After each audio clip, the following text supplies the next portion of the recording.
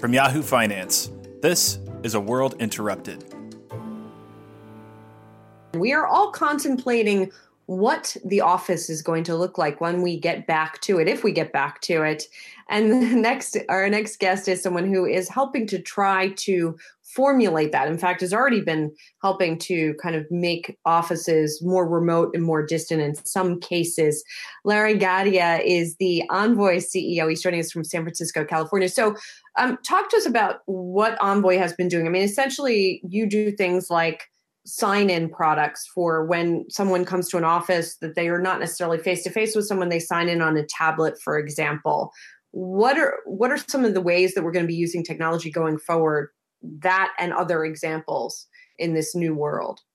Yeah. Hey, thanks for having me. I think it's generally, we're in something like 14,000 offices today and just used on a daily basis by tens to hundreds of thousands of people. And really what we're noticing is that people they're coming in and they want to feel safe. They want to feel like the workplace that they're coming into is not going to make the situation any worse for them, but they still want to get all the benefits of being really close and being able to be collaborative. So some of the things we're seeing right now, after I've personally talked to dozens of these customers, our employees at our company have talked to probably hundreds, if not thousands at this point.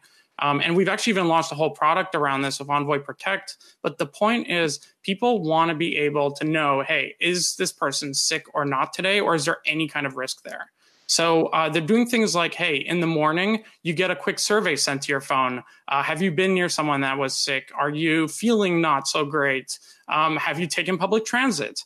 And if you answer no on any of those, it would basically tell you, hey, like, are you really sure you want to be showing up today? And what companies are finding is that literally just asking those questions is enough to kind of get people to say, like, you know what, I'll work from home today if they have that option, and we'll keep it here. Now, some other companies, it really does depend on the company. So some companies have actually opened. So some of our customers are in China and in Shenzhen, where they've actually opened up. And the people that are showing up, they actually are allowing everyone to show up to their office, all their employees to show up to their offices. But only a fraction of them are actually showing up, maybe 25%, 20%. And it's increasing, but people are still kind of concerned and like, hey, what else can the office do? So they're doing things like temperature checks. They're staggering desks. So no two people kind of sit beside each other commonly. And this is all really, really important things that is something that I think they're just trying whatever they can to keep it as safe as possible. Larry, do you have any clients in Europe or in the United States who have opened and are using some of what you're recommending? What kind of feedback would you be getting? Because our cultures, our societies are different. Yeah, no, that's a great point, especially around like in China, it's totally cool to go into a bus and have your temperature taken on there and to just have to answer these kinds of things and have almost hourly checks as well. But around here, like, there's a little bit more around privacy, and privacy is honestly like one of the biggest things that we're focused on right now, because we don't, like, for example, we don't want to store that information for people. Like, we will process it and then kind of like, okay, this person may be sick or not, the risk is high or low, and then we'll let it we'll store the high or low state, but not the actual answers to the questions.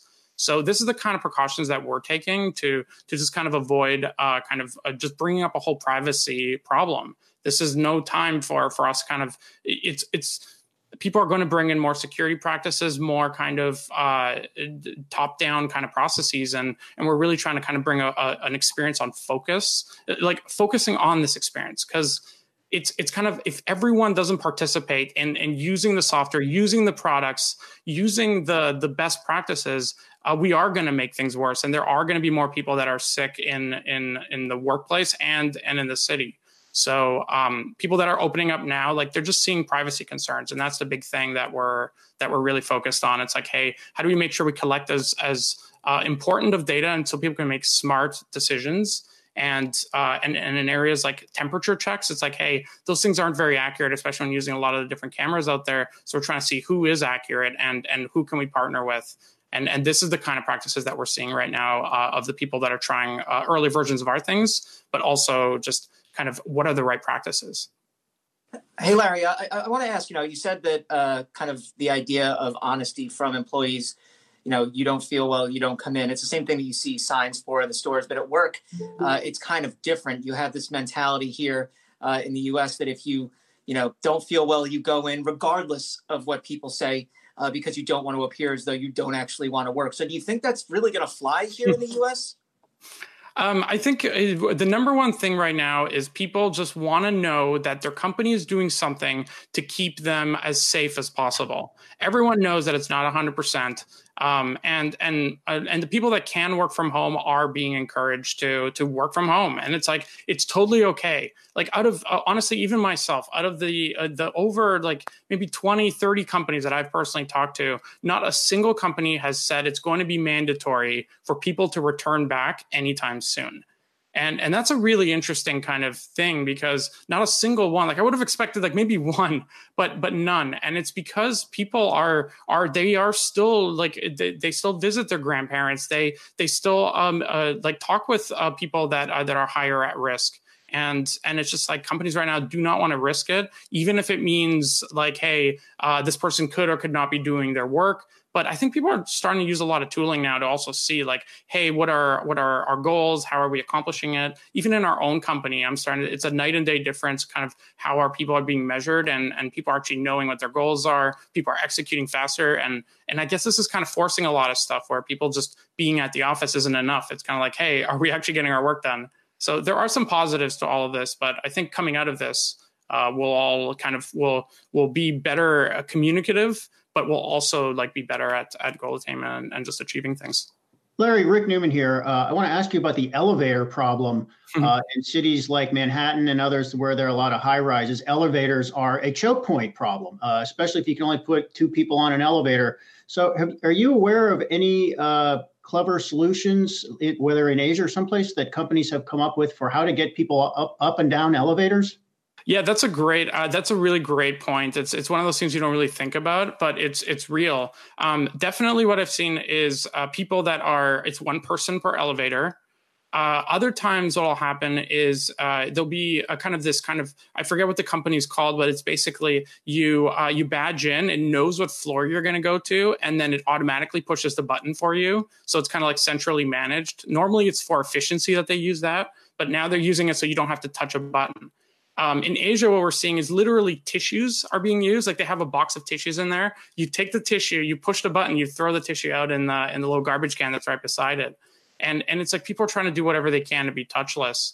And we actually see this touchless thing as being more of the future. Now, we don't think it's going to go to that kind of extreme in the long term, but definitely in the next 3 to 6 months, we should be expecting a lot of that. And we're, of course, trying to build up products around this too, where it's like, hey, what can Envoy do to automate whatever elevator systems are possible to be automated? And same with door access. That's another one. How do you pull a door without using your hand? And a lot of like some companies that have kind of doors for like that are automated that you push a button to open it, they're making everybody go through that as well. So we've seen literally every permutation possible, but at the end of the day, like it's really tough, and people are saying, hey, have a mask and like stay away, keep it to like only one person in the elevator, take the stairwell. But it's people are doing whatever they can to retrofit their existing systems. We're either going to be in great shape or we're going to have to get to work a lot earlier, or both. Larry, thank you so much. Larry Gadea is the Envoy CEO, talking to us about some of the new things that we'll have to consider when going to the office.